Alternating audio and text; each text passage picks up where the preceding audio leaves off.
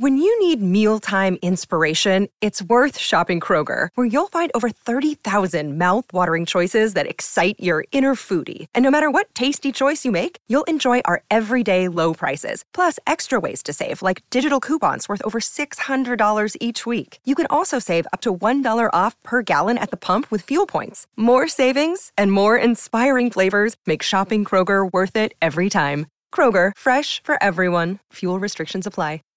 Save big on brunch for mom, all in the Kroger app. Get 16-ounce packs of flavorful Angus 90% lean ground sirloin for $4.99 each with a digital coupon. Then buy 2, get 2 free on 12 packs of delicious Coca-Cola, Pepsi, or 7-Up, all with your card.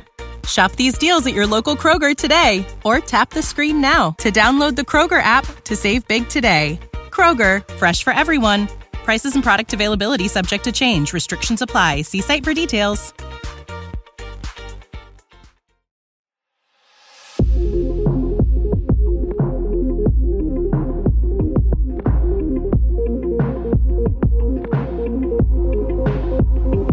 Welcome, everybody, back to the Basement Binge. Finally, another episode being released. Very excited to sit down with my good friend Matt from Matt Goes to the Movies and talk about the latest MCU movie, Ant-Man and the Wasp: Quantumania. Thanks for being here, Matt. Yeah, I am excited because it feels like it's been forever since we've done this, being on the Basement Binge. So I'm excited to talk about this. Yeah, I'm glad that you were able to join me for this. I was hoping that I wouldn't have to talk about this alone, or else this episode might be a little bit boring. So yeah, if you don't know who Matt is, definitely go check out Matt Goes to the Movies. Will be linked below. We're going to talk about that more in a second. But first, let's just start with our first segment, completely spoiler free as well. 2 cents. This is just where we give our kind of 2-minute spoiler free reaction to the film. And Matt, I'll let you go first. What are your spoiler free thoughts about the film? Yeah, so spoiler free. This is a movie that I'll tell you, it is a mixed bag for me. It has some really good moments. I think it has some strong performances, some strong family dynamic chemistry, and it also, for me, falls into the incredibly terrible trope that I think the MCU has gotten into, where some things just don't need to be funny. This happened a lot in Thor: Love and Thunder when that should have been a more serious movie.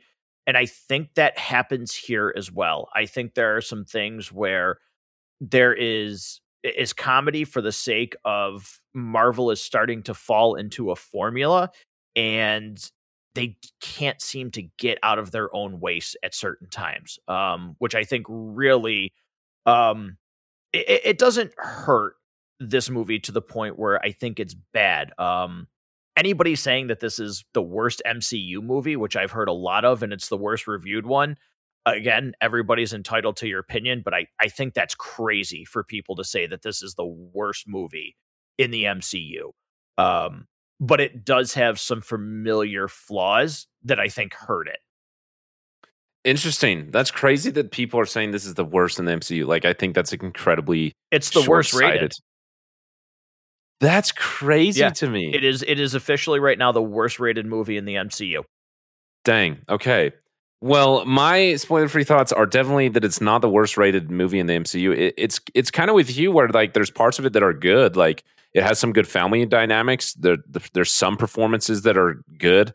Jonathan Majors in particular being one. Kang is a super fun villain and is exciting. Like it's exciting to finally feel like there's some consistency to what the MCU is doing. Like, not that everything in it needs to be connected, but like, for example, you watch the Eternals and then Thor: Love and Thunder, and you're like, these two worlds will never intersect, which feels very different than what the MCU was. Not that it has to be that way, but so yeah, it's definitely nice to have some uniformity, but it's just a little bit boring to say the least. Like it's tries to be funny and it's boring and just kind of loses its excitement that you might have for it, even visually, pretty quickly.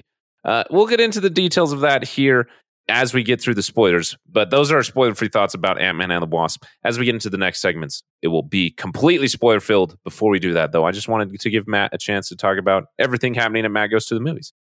Yeah, I appreciate that.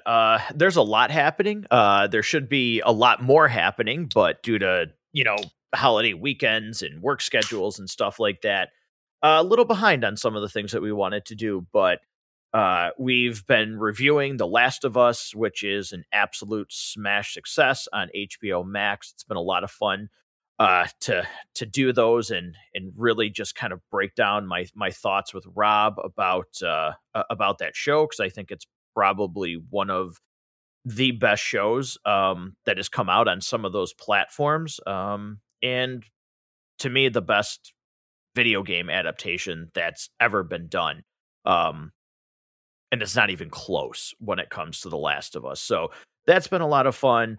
We recently did Edge of Tomorrow, which, Harrison, I know you're a huge fan of that movie, so that was a lot of fun.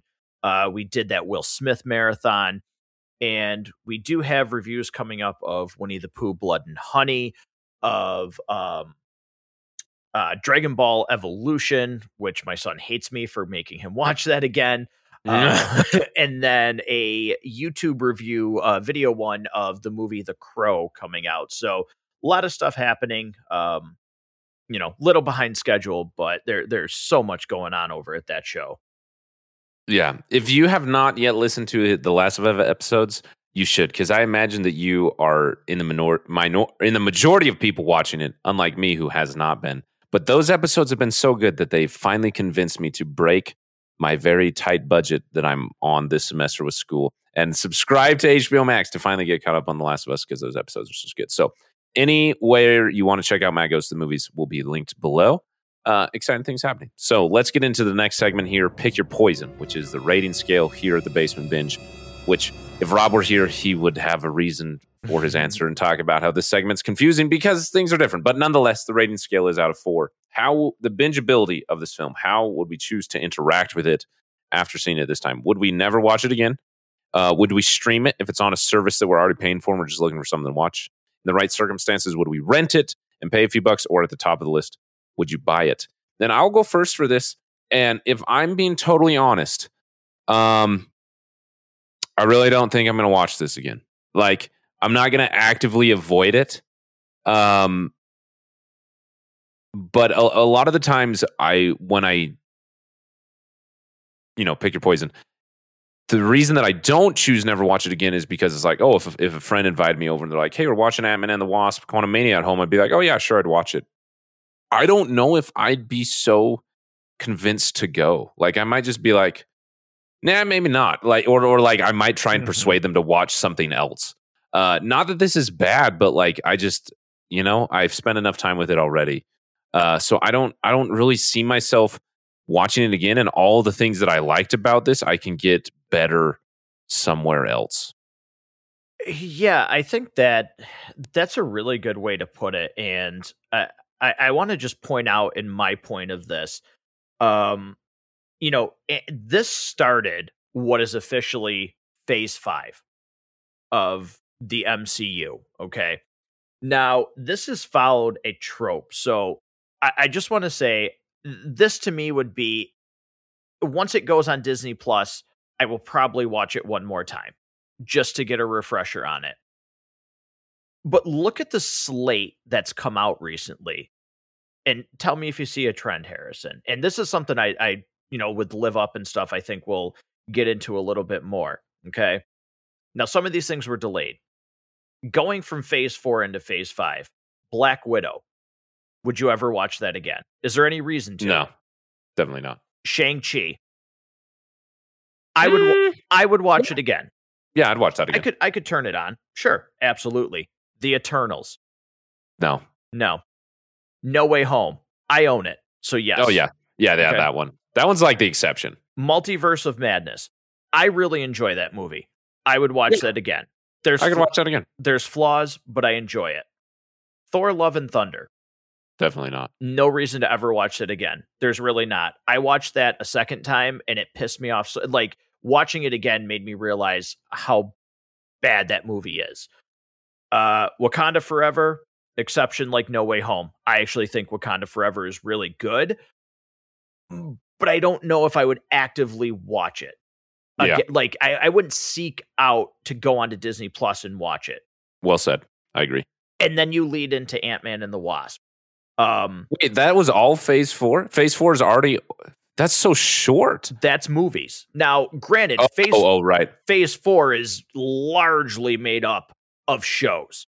Right. Largely. I forget that. But the movies that released in Phase 4, Black Widow, there's no reason it even released in Phase 4 other than COVID. Nothing. Yeah. And I think that's where we'll get into, a little bit more once we talk about some other segments here on the Basement Binge, where one of my major problems lies with the MCU in its current state. But yeah, this is something that I will watch one more time just to get a refresher and maybe gather some more thoughts on it. But this is not something I'm going to seek out. Like, I'm not going to look back and go, man, this was so critical and crucial to Phase 5, even though it is. I do feel like there's a lot here where it's just like, yeah, it's sure, whatever. Like, it was passable. And I'll move on. That's really interesting. I just looked up the Phase 5 What's Coming, and I don't know how much of that's going to change that. I mean, like, we got Secret Invasion. Mm-hmm. That it could be good, but I'm kind of nervous about. Guardians of the Galaxy Volume 3. I mean, I don't want to put the cart before the horse, but I'm kind of lukewarm on that. I'm not super excited anymore. Yeah, the trailer did not get me hyped. The trailer did not make me. Now, there's an inherent ability or need for me, and I think probably for you as well, regardless of the podcast. At this point in our lives, the MCU is just, it's such a mainstay. It's such a staple that no matter what, it's almost impossible for me to not go see one of these movies in the theater. Yeah. Do I have the same thing where where it used to be where I'm like, it's not there's not the, oh my God, I want to go. There's it's just kind of part of my life now. Yeah. Like, that's such a good way to say it. It's part of my life. It's a routine. I wake up in the morning, I get ready, I put clothes on. Most of us do. Like, it's just part of that natural routine now with the MCU. And I do miss the feeling of, oh my God, I want to go. Yeah. The only thing that has me like actively excited in Phase 5 as I'm looking is Blade, Daredevil Born Again, Loki Season 2, and then 2 that I'm kind of like unsure about is Captain America, The New World Order, and The Marvels. I would really liked Miss Marvel.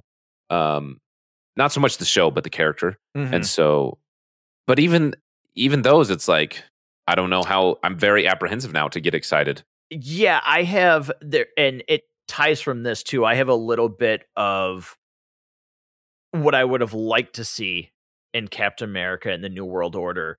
There's something that happens in this movie that when I was thinking about it, I was like, I would have really liked to have seen this dynamic in that movie. And we'll talk about that later, I'm sure. Yeah, I'm intrigued. But there's nothing that screams out, okay, I have to see this. Like, come hell or high water, I'm going to be there. Yeah. And even rewatching it, like, all the things I liked of it, I really liked the score from Christoph Beck, but I can just listen to that. Like, there's no need to watch the movie again. Jonathan Majors, I thought he was really good, but I don't need him as this performance. Like, I feel like he's going to be more interesting in things to come. And if I want a really good performance from him, there's plenty of other movies, especially like Creed 3 coming up. Yep. This movie got me excited for Creed 3. So like, the score I can just listen to on Spotify. Jonathan Majors, I'm going to get better versions of in different things. If I want that dynamics of Ant-Man and the Wasp, or Ant-Man and the humor that is associated with Ant-Man, I'll either watch Ant-Man or Ant-Man and the Wasp, because I think Ant-Man's hilarious. I think it's really fun. Like, if I want that kind of humor that is Ant-Man, I'll watch Ant-Man. If I want like the relationship between people I'll watch Ant-Man and the Wasp. I actually really like Ant-Man and the Wasp. I think it's a good, like, kind of buddy cop type vibe. Mm-hmm. So all of the things that this movie has at least decently well, there's better versions of somewhere else. And I don't know why I'd come back to this. Yeah, no, I mean, especially I think, his, like you said, Jonathan Majors' performance is good. Go back and watch the end, and it's just the end. I don't think this performance is any better. Like, it's good, but I don't think this is any better than the scenes you get from him in Loki. No, not at all. Like, in fact, I think that is better. So yeah, like there's other things, and because you're not getting him fully yet. Like, these are appetizers. This is not your main course, so it's just, well, this isn't the version that I'm gonna see anyway. It's kind of like some people thought it was kind of cheapened that the Thanos that we got in Endgame was it wasn't the Thanos that snapped half the universe from existence. I know some people felt cheated by that it didn't carry the same weight. It's almost the same here. The king that we're going to get is not what we just got. Yeah. So, and it's not like this villain is written in such a way where it's like a super captivating villain like the Joker or Thanos. Like, Jonathan Majors is good because he's Jonathan Majors. Mm-hmm. The character isn't doing that much for him. He's doing it all. I mean, like, the character is fun, and he does work within the dynamics of the character, which is interesting. Yeah, and something that at least I will say about the villain, and maybe I'll save that thought for later. But so it's just so unexciting. Mm-hmm. Which is a bummer. I like you said, I miss being excited, like, not just to see the movie, like, oh my gosh, I got to get my tickets the second they go on sale because I know it's going to sell out. And then afterwards, I'm going to be excited about this movie for like a week, and everyone's going to be talking about it. And every single time I talk about it, I'm going to be excited. It's like, none of that is happening anymore. Yeah, it's weird because, the Super Bowl was 2-3 weeks ago. You get all these big time trailers. And it's weird that my excitement is for a company that is in frickin' shambles in the DCU. Yeah. Like, I feel dirty, but the Flash trailer, like, I want to feel that again for Marvel. Yes. Like, the way I felt about the Flash trailer going, I really don't maybe want to support this. One, because of everything that happened, and two, because, like, yeah, they say it's going to reset everything and whatnot, but it's like, it's almost like none of this matters. Like, it's almost like none of that movie actually matters in the grand scheme of things. But like, oh man, like, I want to see Michael Keaton because he actually looks really cool as Batman. I'll give credit. Supergirl looks really good. The thought of Zod coming back, Ben Affleck having some more scenes as Batman, just a stupid blue and gray Batman costume, seeing that in action. That's the kind of excitement that I want to feel for the MCU that I'm no longer having. And, this is I've almost put us down a spiral of the Live Up section.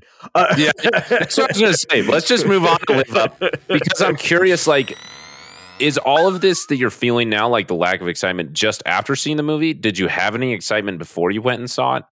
So I did. I was genuinely excited to see Ant-Man. Now, again, there could be some different things. We kind of talked about this, you and I, off air, about Winnie the Pooh, Blood and Honey, where I went with a group of people. My son was there, some colleagues from work, people I consider friends, and, other friends that I've known for over 15 years.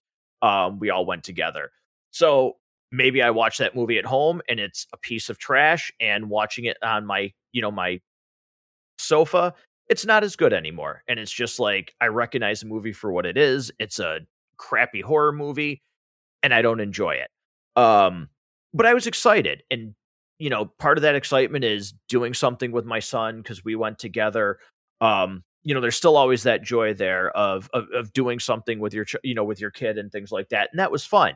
But I genuinely had excitement for this because I was looking forward to kicking off the next phase.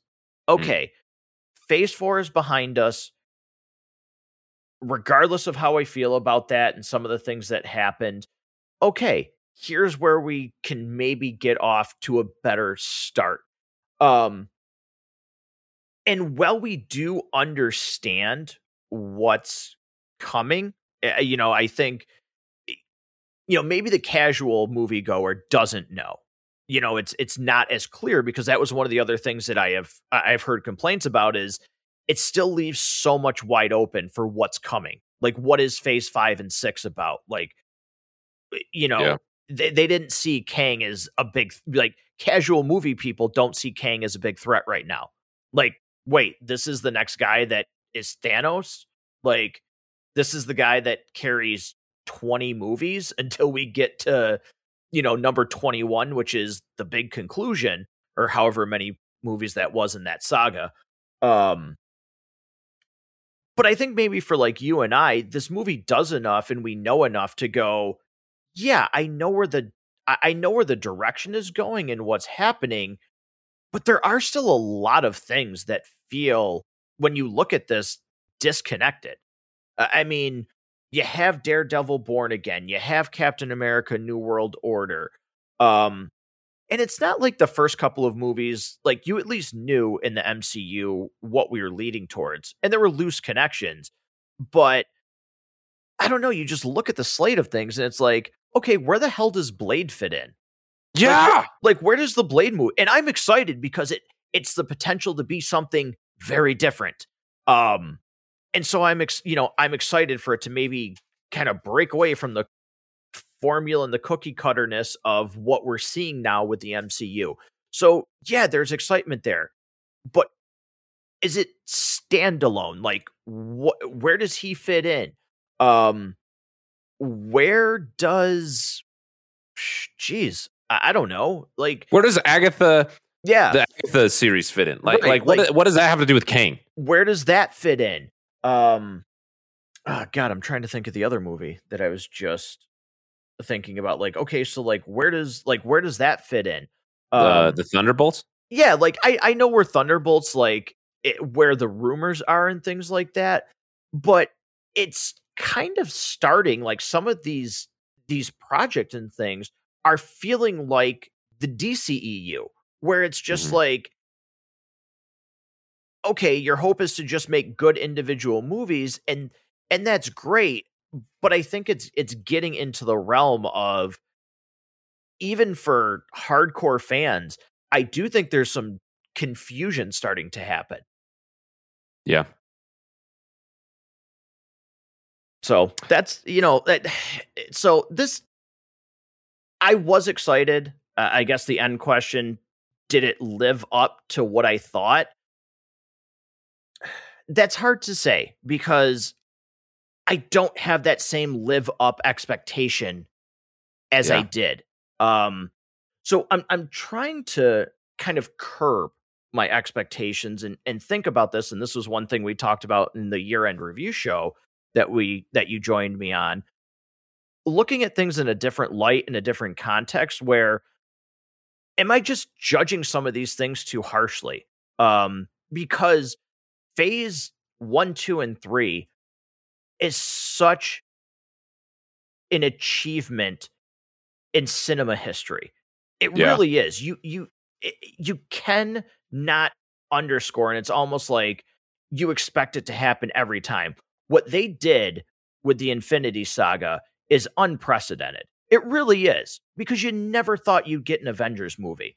Right. You never thought, like, and even after the Avengers happened, did we ever think we'd get to where Endgame, Infinity, like, no, you can't. Unless you had a crystal ball, even the most diehard optimistic person, you cannot tell me predicted that. Yeah. And it's a benchmark, and it's a rare achievement. And when you're used to hitting grand slams all the time, so to speak, in terms of box office and what happens, you know, singles, doubles, and triples get you on base in baseball, to use like a sports analogy, and get you in position to score. Those are not bad things. But when you're used to just getting up to the plate, hitting a home run, touching all 4 bases, all of a sudden a double's not as sexy, so to speak. Yeah. Oh, that's a good analogy. It's really interesting because as I was thinking about my expectations going in, I don't even really feel like I had any. Like, I thought about this, like, why am I going? Why am I? Yeah. Like, that's right. I just went because I was like, why am I spending my ticket money on this? Of all the movies I'm excited to see, of all the movies I want to watch in theaters or at home, or The Last of Us, for example, why am I watching this? And I was like, you know what? I'm watching it because that's just what you do. You just go see Marvel movies, like me and all the other people in the movie theater, because both critics and audiences aren't reviewing this well, but the box office is outperforming almost every other movie this year. Like it's. I mean, granted, it's only February, but it's doing great box office wise. But I was like, if it wasn't for the podcast, I would see this, but I think that I would wait until it was on Disney Plus. And it's not because I don't want to watch Marvel movies. It's just like, you know what? I would like to spend my ticket money to see a different movie in theaters. And I'll watch this at home. I'm already subscribed to Disney Plus. I don't know what's showing, like, by you. I mean, everything's out right now, but, like, for me at the Regal, okay? What's showing at the Regal right now? Ant-Man and the Wasp: Quantumania, Magic Mike's Last Dance, Knock at the Cabin. You're not going to see Knock at the Cabin. So when you're like, I want to spend money on something different. I don't think you're for us, 80 for Brady, the movie about Tom Brady, is playing at the Regal. You've already seen Puss in Boots. Yeah. You're not going to see Megan. No. Like, you're not going to see that. Maybe you're going to see a remastered 4K version in 3D of Titanic. I don't know. Maybe. You're not going to see Winnie the Pooh, Blood and Honey. Maybe are you, do you go spend your money on that movie Plane with Gerald Butler? Like, do you go, I'm just going to do something completely, totally different. Like, I'm not going to do the typical, like we just talked about, oh, this is what you do. You go see an MCU movie. It's in the theater. I don't know, like, what else are you spending your money on at the theater that's close to you? I know. That's what I'm looking at here. Like, what else am I going to go see? Yeah. Like, sure, there's tons of, like, I don't know. It's just weird. Like, I really was sitting there as I was watching the movie. Like, I'm not very excited for this. Not that I'm actively looking to not like it, but I just didn't have the excitement that I had before. And I was like, why am I here? What am I doing? and it's, you know what I mean? Like, and now, did it live up to that low expectation? Well, yeah, in the good and bad way, that it was like, yeah, okay. Yeah, I get why I'm here. I'm here because I'm watching a Marvel movie. And do I regret going to see it? Absolutely not. What, did it try too hard to be funny at times, and was it kind of annoying? Yeah, but did I laugh? Yes. Was it a good time out with my wife, eating our popcorn and my Nerds rope? Yeah. Am I glad that I saw it? Yeah. Like, it's not one that I'm going to actively avoid forever, but it's just not exciting. It's just like, oh yeah, okay. It's a Marvel movie. Like I don't have the FOMO of wondering if I missed something good. Now I just know that it was just mediocre. Yeah. And I had my laughs. I had some popcorn, had some good moments that I liked, and then I moved on with my life. And I wish that it had more staying power, which is a bummer. Yeah, I think it shows, though, that, you look at the movies that have gotten 3 for individual characters. Iron Man. Now, you and I know, think very differently on Iron Man 2. I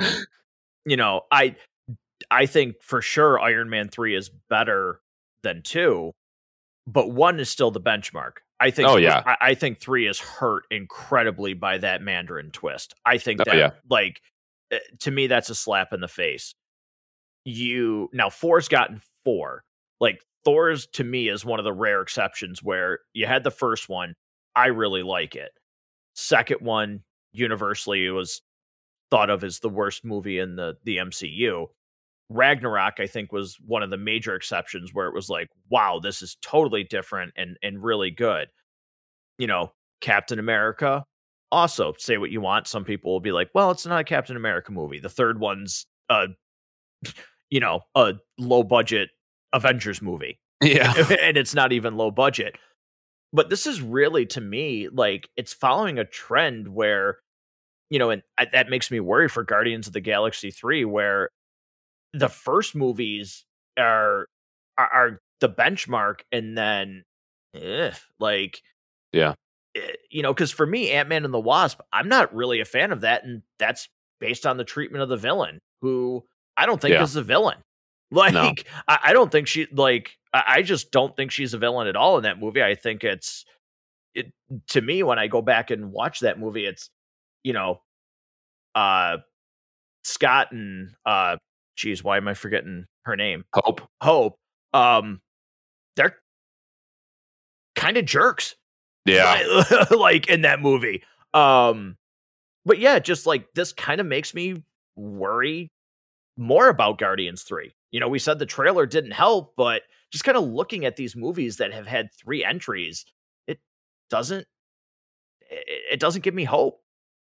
No. And it's just sad because I want to be excited. I want to be excited about movies. Yeah. Just period. Yeah. And like, I want culture to be excited about movies. And I feel like, if we can't get excited about the MCU, what are we excited about? Yeah. Top Gun Maverick? Right. That comes around once every 80 years. Yeah. So now for me, Scream 6. Like, Scream 6 is one of my most anticipated movies this year. When is it coming out? March 10th. Oh, okay. But again, that's not for you.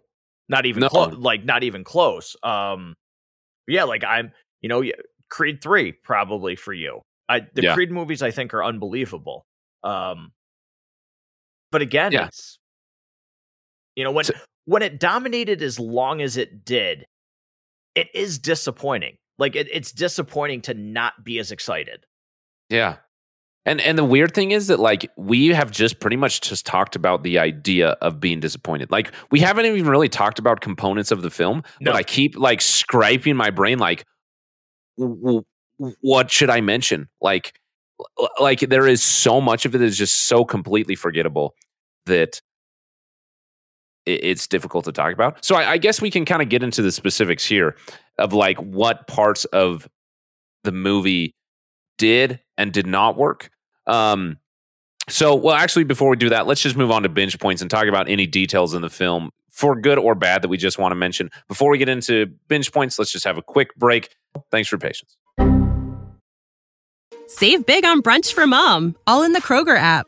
Get 16-ounce packs of flavorful Angus 90% lean ground sirloin for $4.99 each with a digital coupon. Then buy 2, get 2 free on 12 packs of delicious Coca-Cola, Pepsi, or 7-Up, all with your card. Shop these deals at your local Kroger today, or tap the screen now to download the Kroger app to save big today. Kroger, fresh for everyone. Prices and product availability subject to change. Restrictions apply. See site for details. Thank you for enduring that interruption and supporting the Basement Binge by doing so. Let's move on to binge points and talk about details here in the movie. And here's the thing. This was something that felt was happening too much, where it was like too referential, or that it was too meta. It was too self-aware. I don't know. Like Bill Murray's character showing up, it was just the entire thing was just weird to me. I don't know. Was there any like details or elements, specifics of the film that did or didn't work for you, or you want to point out? Yeah, I mean, for a binge point, I think one. Sorry if this is not the segment that I'm supposed to mention this in, but I think this it doesn't matter. This is a binge point. Certainly the end credit scene. I find it very interesting that the technology, especially if you know the comic books, the technology that you see some of the King variants using to show up to the meeting is the same technology that Reed Richards used in Multiverse of Madness. Oh, dang. Like, it's the same portal scheme. I find that interesting. But, you know, you mentioned, like, Bill Murray's character. And one thing that I did like a binge point for me about this movie that I think I really enjoyed was I did enjoy the family aspect of this, where it felt real, like when somebody was in trouble, like Cassie was in jail. Like, it didn't feel like they were forcing drama. It felt like a real conversation, like if that was happening to my family. The other thing that I really actually appreciated, because I've seen this so many times, like you talk about Bill Murray's character, and it's clearly obvious, and they say it later in the scene, that, God, I am so bad with names. Janet? Yes. Yes. And his character had physical relations while she was in the quantum realm. I did appreciate the fact that nobody has this stupid ego trip or I was down here for 30 years. I had needs. And Michael Douglas's character is like, I get it, honey. Like, there was a girl in the real world too, but like, she wasn't you. And they just let it go. Like, I appreciated that, because you can get into that where, oh my God, how could you do that? Blah, blah, blah, blah, blah. And like, they both just respect the fact that like it happened. It doesn't matter. And again, with the family aspect, you know, why didn't you tell us about Kang? And what, like, I wanted to forget about it. And I just wanted to be your mother again. I feel it's very relatable. I like that. I thought that was good. I like that she didn't give her any more grief after she delivered that line. Like, I just wanted to be your mother. Like, I didn't get to be your mom for 30 years. And now I'm back when I never thought I'd be able to see you again. I wanted this. I like that the movie has enough self-respect, so to speak, to let that be enough. I do like those points of the movie. I think they're very strong. But then there's just, you know, there's humor for the sense of humor for no reason. And one of those is MODOK. Yeah. But I'll let you, I don't want to ramble. No. I want to talk about MODOK. But before I do, I just want to agree that I like the family aspect as well, that none of it was forced, and there wasn't like an unnecessary repetition of like, so-and-so character is in danger for the sake of being in danger and causing drama and tension. Like, I felt like where the characters ended up was very natural and wasn't forced. Like, did characters repeatedly get in danger in different ways? Yes, but I didn't feel like things were unnecessarily dragged out. Mm-hmm. Maybe once or twice there was, but it wasn't a huge hindrance. And I felt like the drama and the tension and the stakes that the characters are in was real. In particular, that moment when Scott goes into the whatever it's called to get the ball thing, I forget the name of it. I really, really like that scene, that he's just like losing his mind with all the versions of himself, but that they overcome that by caring about Cassie. Like, that was really heartfelt, and I really genuinely, like, that might have been the highlight of the movie for me, because the relationship felt real. Now, I'm not a parent yet, but, you know, I can imagine that the motivation we would carry for a loved one is real. And it's cool to imagine that even different versions of me that might make different decisions, they still do care for my family members, and we're going to do what it takes. You know, if I had the opportunity to help out my family member, every version of me would. That's a cool idea. I really liked it. I felt it was genuine. I didn't feel it overstayed its welcome. It was there. It was a moment, and we moved on, and it was good. And that's what I felt about everything, is that the people in every aspect really felt like family, and they really felt like they cared each other. Like Hope coming back for Scott, and the way that she did, like, it wasn't super dramatic. Of course she came back, like we all expected it. She cares about him. And I like that there was just like an unsaid, hey, we're in a relationship and we care for each other, and not like this huge over the top expression of like, yes, we love each other. It's like, yeah, I'm here because Of course I would be here. I don't know. Like it was just kind of respect, which I liked. A respect for the relationship that the characters had. I liked that, and how there was a combination of self-sacrifice and like sacrifice for the greater good, and also giving into that care they had for one another. That was a balance that they had. Now, to get back to what you were saying, MODOK. I don't understand why choose to include this character at all. So, you know, I can see why you would include him. I can. I really can. I think the setup makes sense for him. Quite frankly, based on the previews, I thought he looked a hell of a lot better on screen than when I saw him in previews. Yeah. Even the giant face. Now, my son and I talked about this. He brought this point up where it was really stupid that every time you first saw him, he had the visor down and it always had to flip up. Like visor down, flips up, you got to see the face again. That was really ridiculous that it just had to happen every time. But my problem is, okay, Wakanda Forever, Namor lives. I get okay. And technically this character survived more than, one movie. Why couldn't MODOK, because the way, he's smart, intelligent, why couldn't he be part of Captain America in the New World Order and be with the leader? Two intelligent people together formulating a plan to take over, to take out superheroes. Like, why couldn't MODOK just have another movie to really actually shine? Because he doesn't get to shine here. I think there's some cool things with him. Again, I don't mind his design at all. I think when his visor's down, he looks intimidating. The face looks like it should. I also think that again, even just his stretch face doesn't look bad. But his ending in this movie, I'm sorry, is ridiculous. It's stupid. That stupid need for humor at the end and these, I don't want to be a dick and then just charging Kang and then, oh, at least I died an Avenger and you were always a brother to me. Like, kind of from that moment on, like, the rest of the movie, and it's not too long, but the rest of the movie just was kind of shot for me because it was so stupid. Like, it was so dumb. I agree.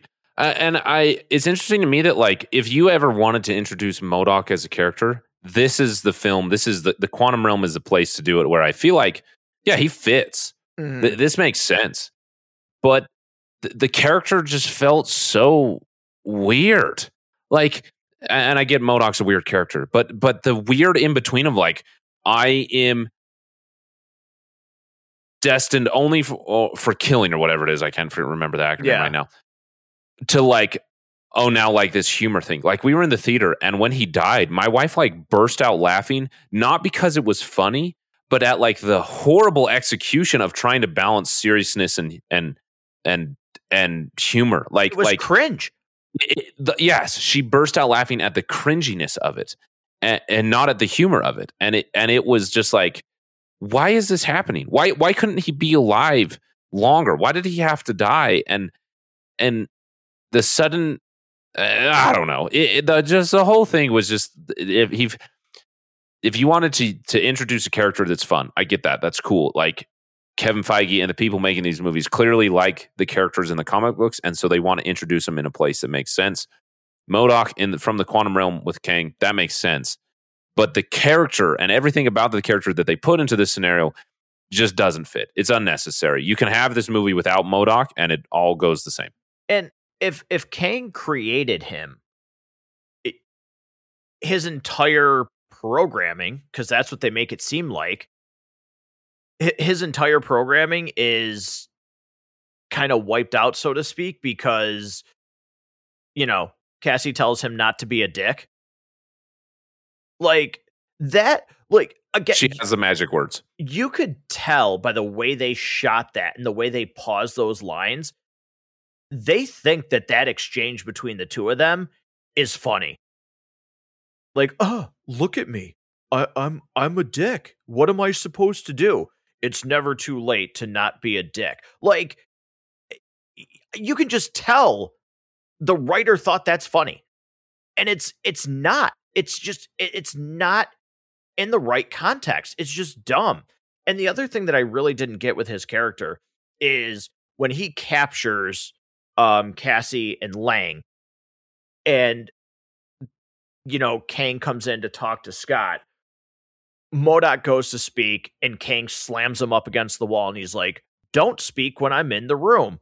The very next scene, he's speaking when Kang's in the room. And Kang's just standing there. Like, even the things that they did to try and make it look like he was like a subordinate,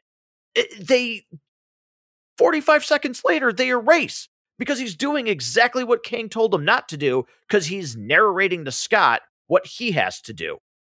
Like, which is exactly what he got scolded for in the scene before that. It's just weird. It's ineffective use of a character and of time, and it feels totally unnecessary. It doesn't match the mood. And here's just the thing that I feel about so many of these details. Where did all these people come from in the quantum realm? Like, I get that we didn't know everything about the quantum realm, but it feels like they're like, okay, cool, we got the quantum realm. We're just going to fill it up with stuff. Like, I told my wife that the movie started and we were like 15 minutes in, and I was like, okay, this is going to be a combination of Shark Boy and Lava Girl, Tron Legacy, and Star Wars. Did you combine those? Have you seen all the comparison shots? Between Shark Boy and Lava Girl? Yes! It's ridiculous. And the thing was, it has like the vibe and the look and the personality of Shark Boy and Lava Girl. It follows the same story as Tron Legacy, but in a much worse extent, and then has Star Wars production value, if you will, with a bunch of weird characters and aliens. But it just takes all the most uninteresting parts of that and puts it together in like some weird child's fever dream. It's dumb. The whole thing is just, we put things here because we needed them to be here, or we wanted them to be here. We're not really sure how they're here. We're not really sure the greater impact that this has on the story. I don't know.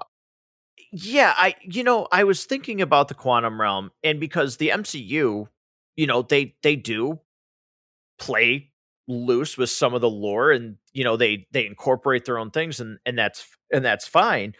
We're starting to talk about the multiverse and things like that. Why couldn't the quantum realm be like, okay, you have all of these different creatures and races and all of these things in the quantum realm. The MCU makes up whatever it wants. Why could this not be like the quantum realm is what happens when an incursion happens?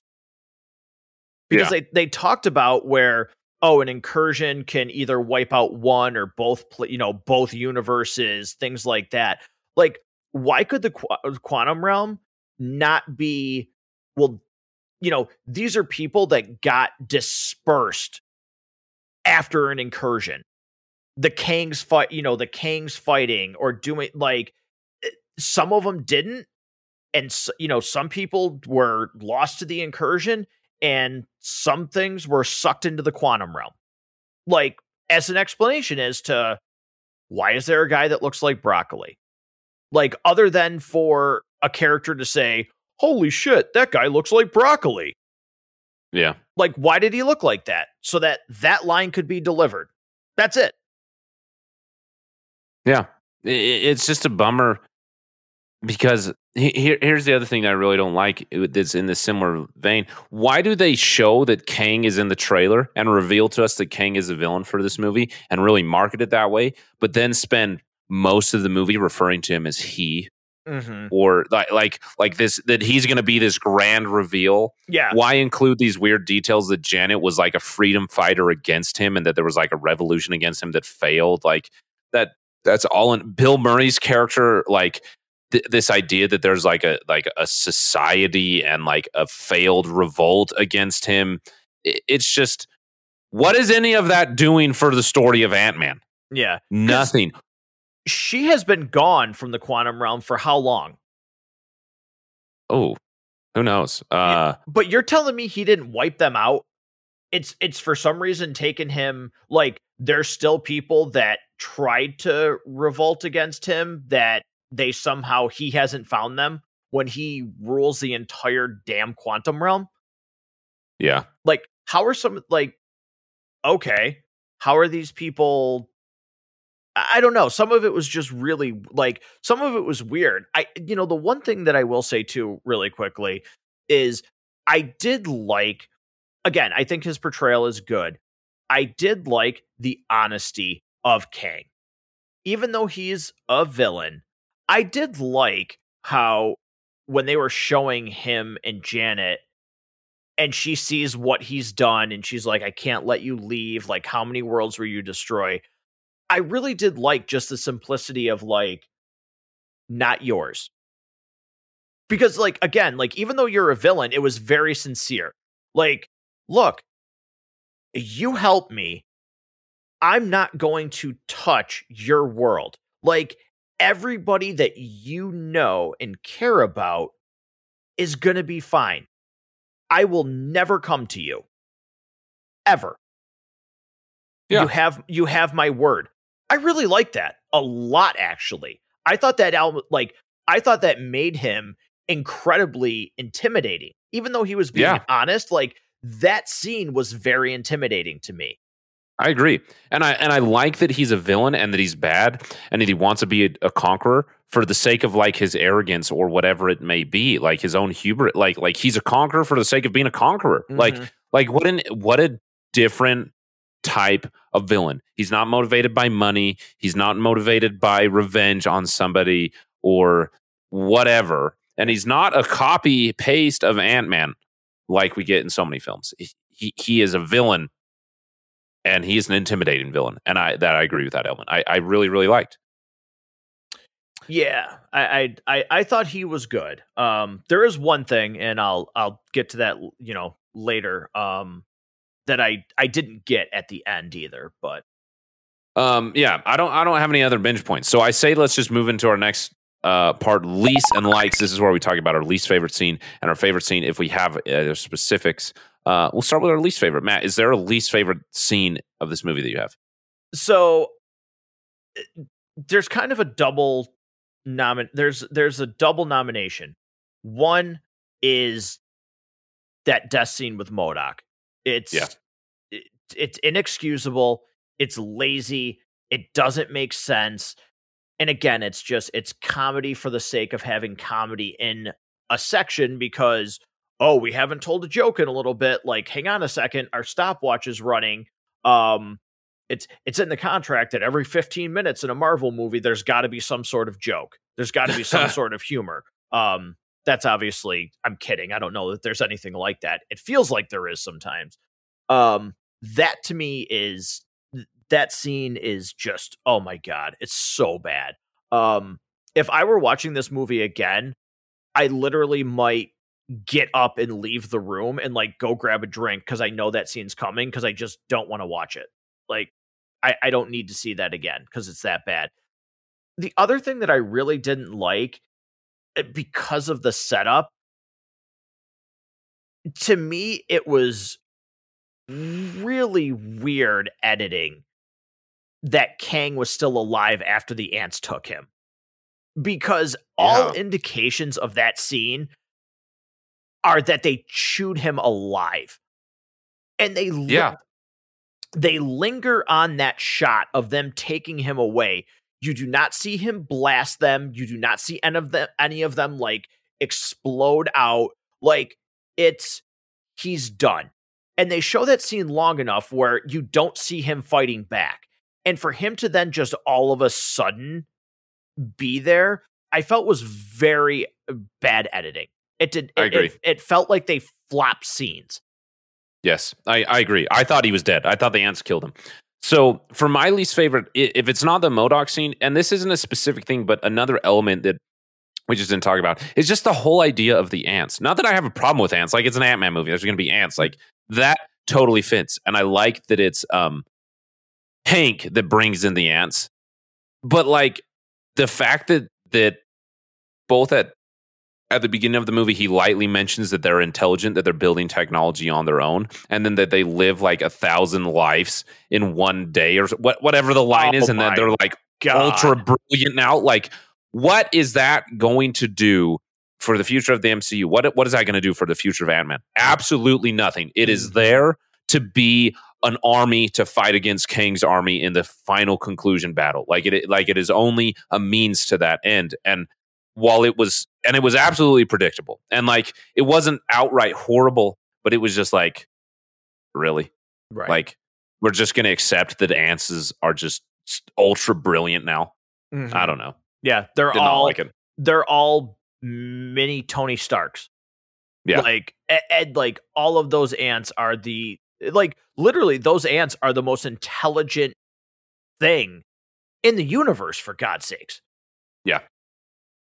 Yeah, did not like that at all. So, yeah. Do you have a favorite scene? I do. I did like how that final fight kind of played out, even though I think it's very odd how it came to be. I did like the brutality of Kang when he's fighting him hand to hand. Ant-Man. I also did like, I really did like the scenes of him and Janet talking. I thought those were very strong. And then his dialogue to Scott, again, because he felt very honest. And, Scott's like, we had a deal.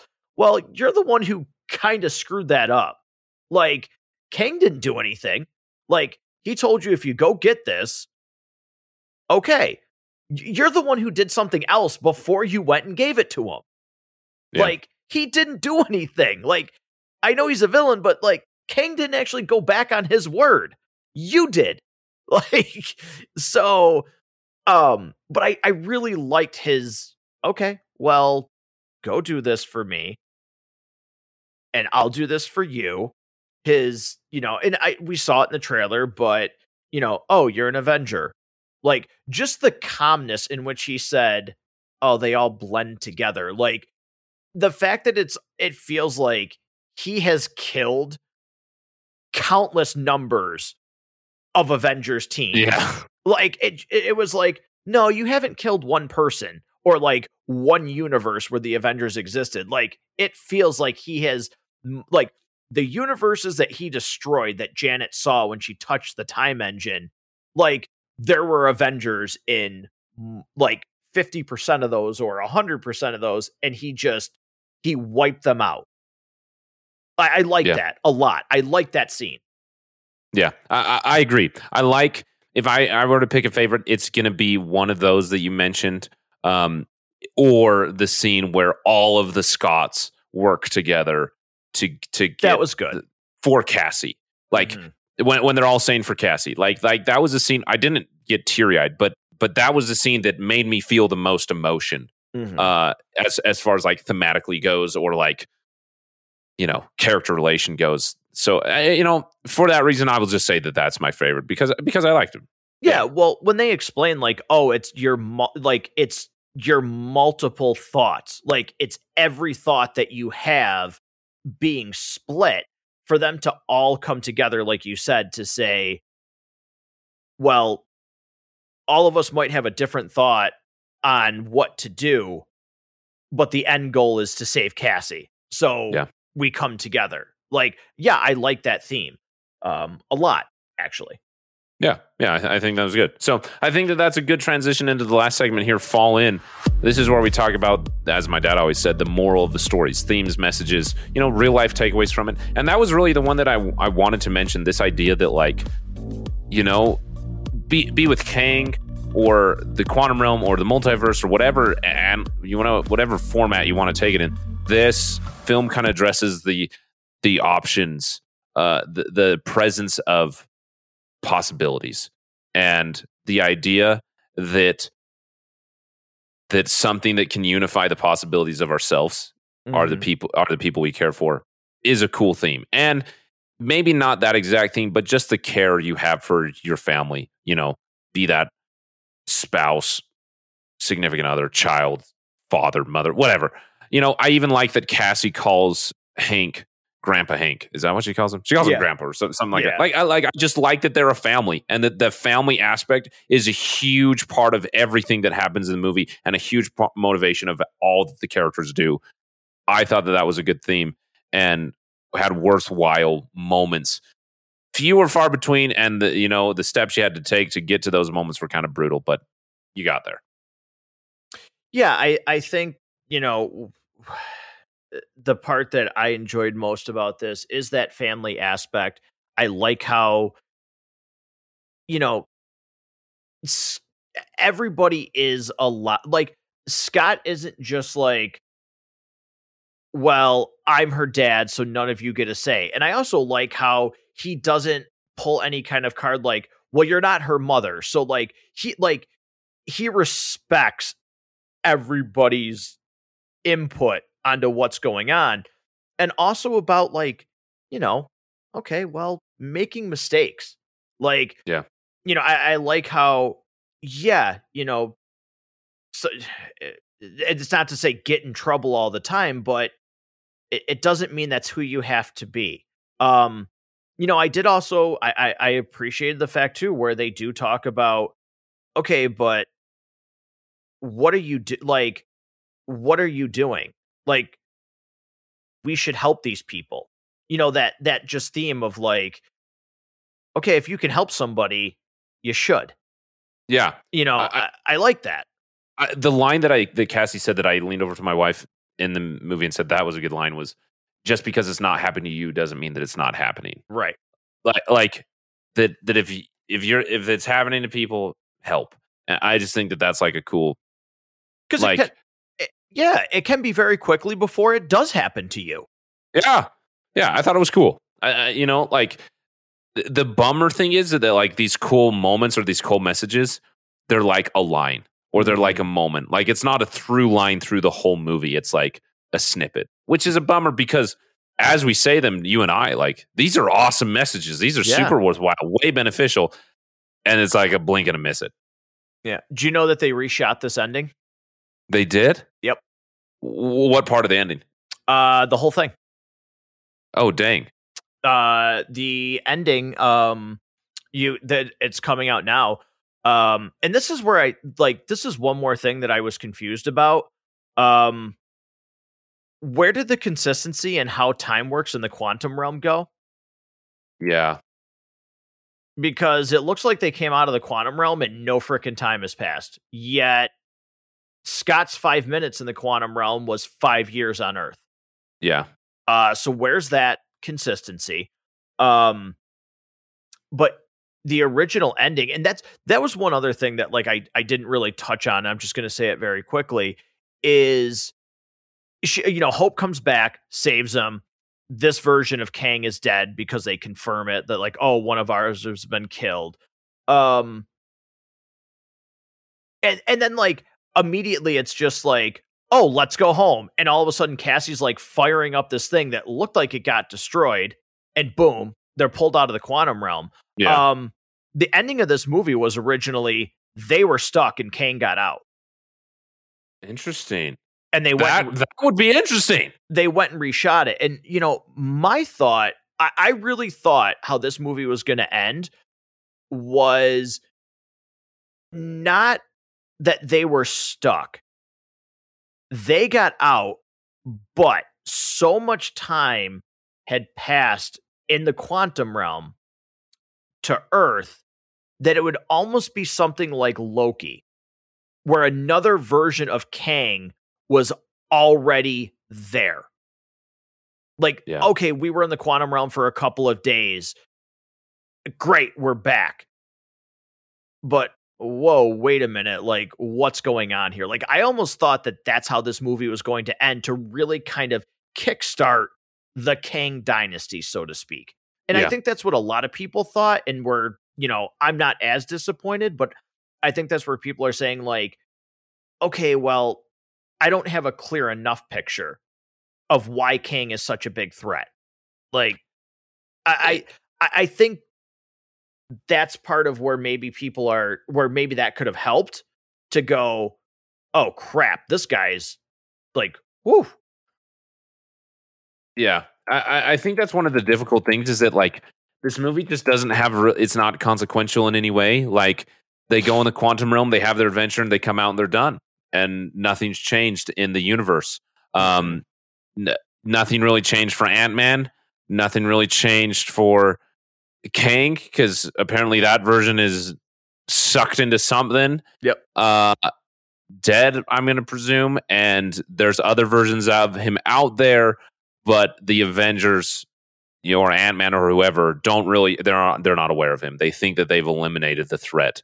And so it allows us as an audience to be aware of Kang, but them in the characters in the universe to think that they've beat him, and that they can kind of relax, so to speak. So it's just completely inconsequential. It's like, our stroll through the park today was more dramatic than we anticipated. Well, the one thing that did change for Ant-Man is now he has to pay $12 for his coffee. When he comes back. Which, by the way, quick side question: when does this movie actually take place? Because I know nobody's supposed to know. Like, it just still felt weird. Like, really, somebody mistakes him for Spider-Man?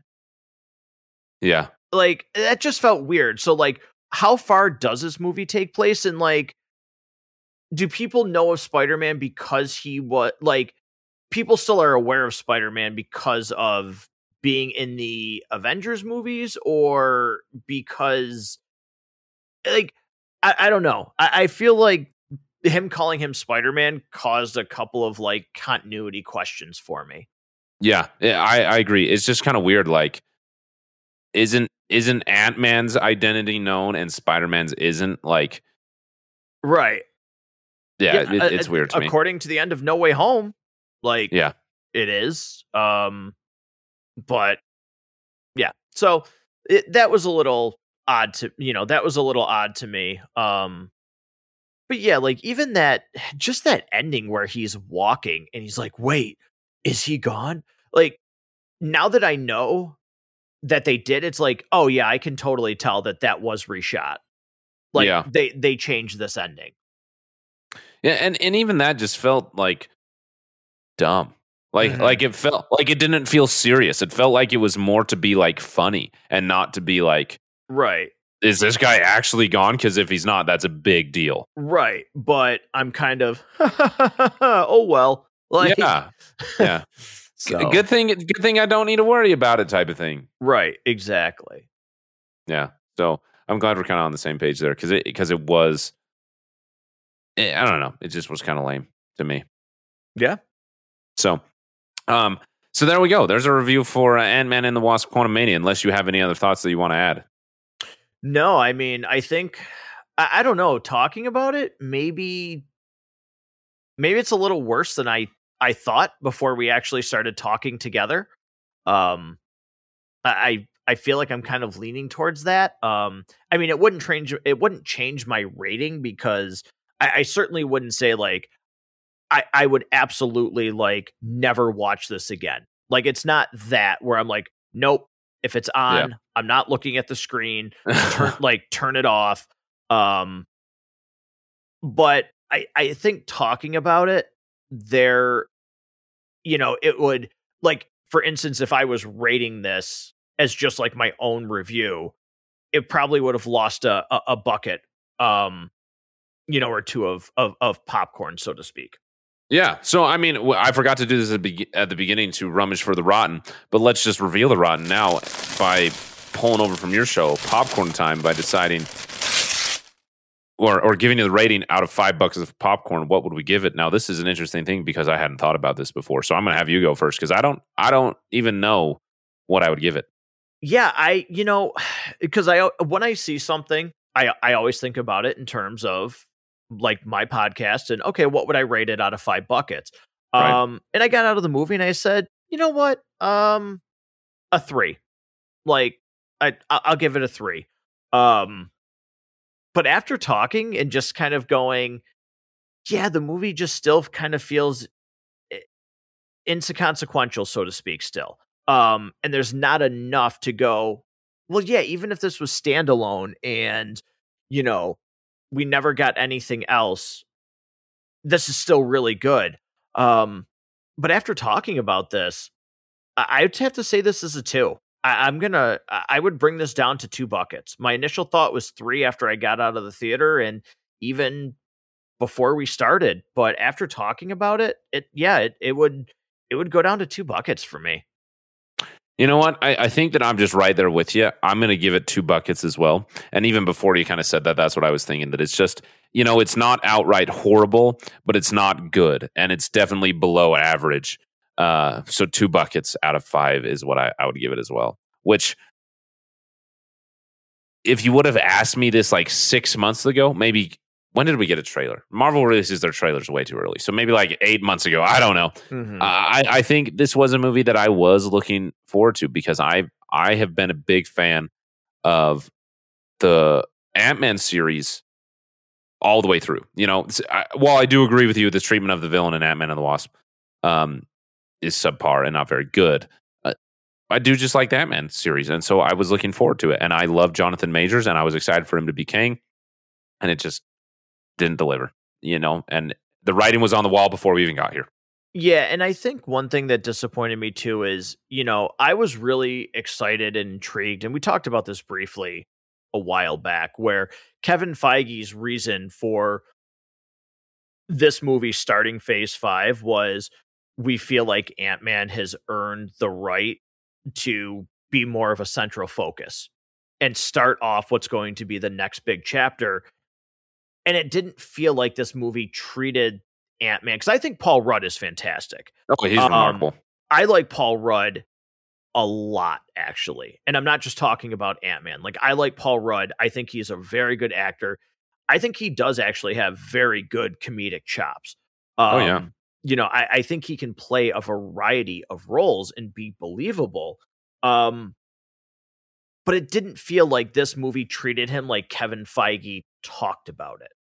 Like how, like I said, he's deserved the right to start our next big phase. Like he's, Paul Rudd, this character, he's made it his own.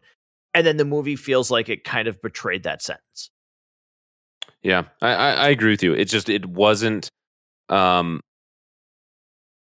serious and it wasn't funny. And it didn't really know what it was trying to be because it tried to be both. Mm-hmm. Yeah. So, yeah. Any other last thoughts for Ant-Man and the Wasp: Quantumania? No, just I hope this isn't. I hope this isn't a trend of what's to come. And I do remember before we sign off the movie that I was thinking of, even though I like. This to me is one of the ones that could be just, okay, who cares? But in all honesty, where the hell does Deadpool 3 fit into this? Yes, I was thinking about that while we were talking about it. Like, that was the movie I was thinking of. And there's probably nobody who is more excited to see Deadpool 3 and Hugh Jackman back than me.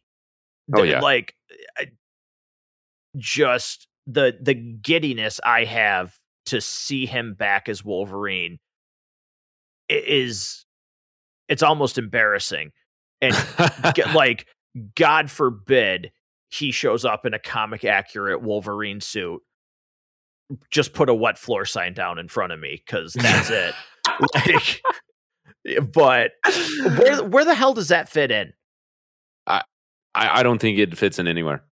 It's like, yeah, we just did it. Like, you guys want, like, who cares where it fits in? Just love the fact that you get this team up. Don't ask us any other questions. Like, I think that genuinely might be what happens. So, but yeah, that was the movie I was thinking of when we were talking earlier about like, how are these things connected? Yeah, I don't think that we're going to see a cohesion like we're expecting for a long time. Yeah. So, well, thank you again for joining me, Matt. One last time, I'll let you talk about Matt Goes to the Movies before we close out here. Yeah, no, appreciate it. Getting, some things caught up, like I said earlier, where we're going to be releasing a review for Winnie the Pooh, Blood and Honey, mostly every Sunday. We missed 1 week here. Every Sunday we review The Last of Us, Winnie the Pooh, Blood and Honey, like I just said, a YouTube video review for The Crow coming up. We'll be double dipping into Pedro Pascal territory with The Mandalorian, which we've talked. I hope you can join Rob and I as The Mandalorian season 3 comes out. And then really still just trying to, figure out some directions the show is going with, like, watch parties on Scener, and different things. So I know we'll have a lot coming out. I'm sure probably one of our shows will do Fast 10. Oh yeah. So just still trying to figure out what kind of direction and, release content. Like you said, sometimes the schedule is very hard to stay consistent. Yeah. I had so many episodes that I was going to release, and I have like a to-do list project manager thing, where I keep track of them, and they're all past due. And it's just like, yeah, I know. I'm trying to figure it out. So, yeah, we're both in that together. So, if you want to check out Matt Goes to the Movies, it is Matt Goes to the Movies wherever you get podcasts. Additionally, it will be linked below. Subscribe to the Basement Binge while we're here, because there are some fun things coming. Animation Hall of Fame does need to continue. Those reviews are coming. Additionally, getting excited for Creed 3, talking about Jonathan Majors. I'm looking forward to that. So, subscribe to both Matt Goes to the Movies and the Basement Binge wherever you get podcasts. Thank you again, Matt, for being here. And thank you all for listening. If you haven't heard enough, this is the Basement Binge, and my name is Harrison. That's all for now. Ciao, ciao.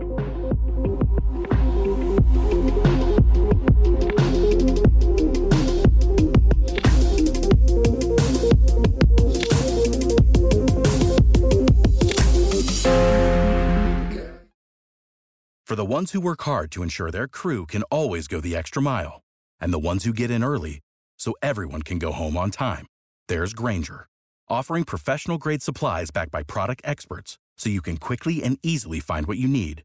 Plus, you can count on access to a committed team ready to go the extra mile for you. Call, click Grainger.com, or just stop by. Grainger, for the ones who get it done.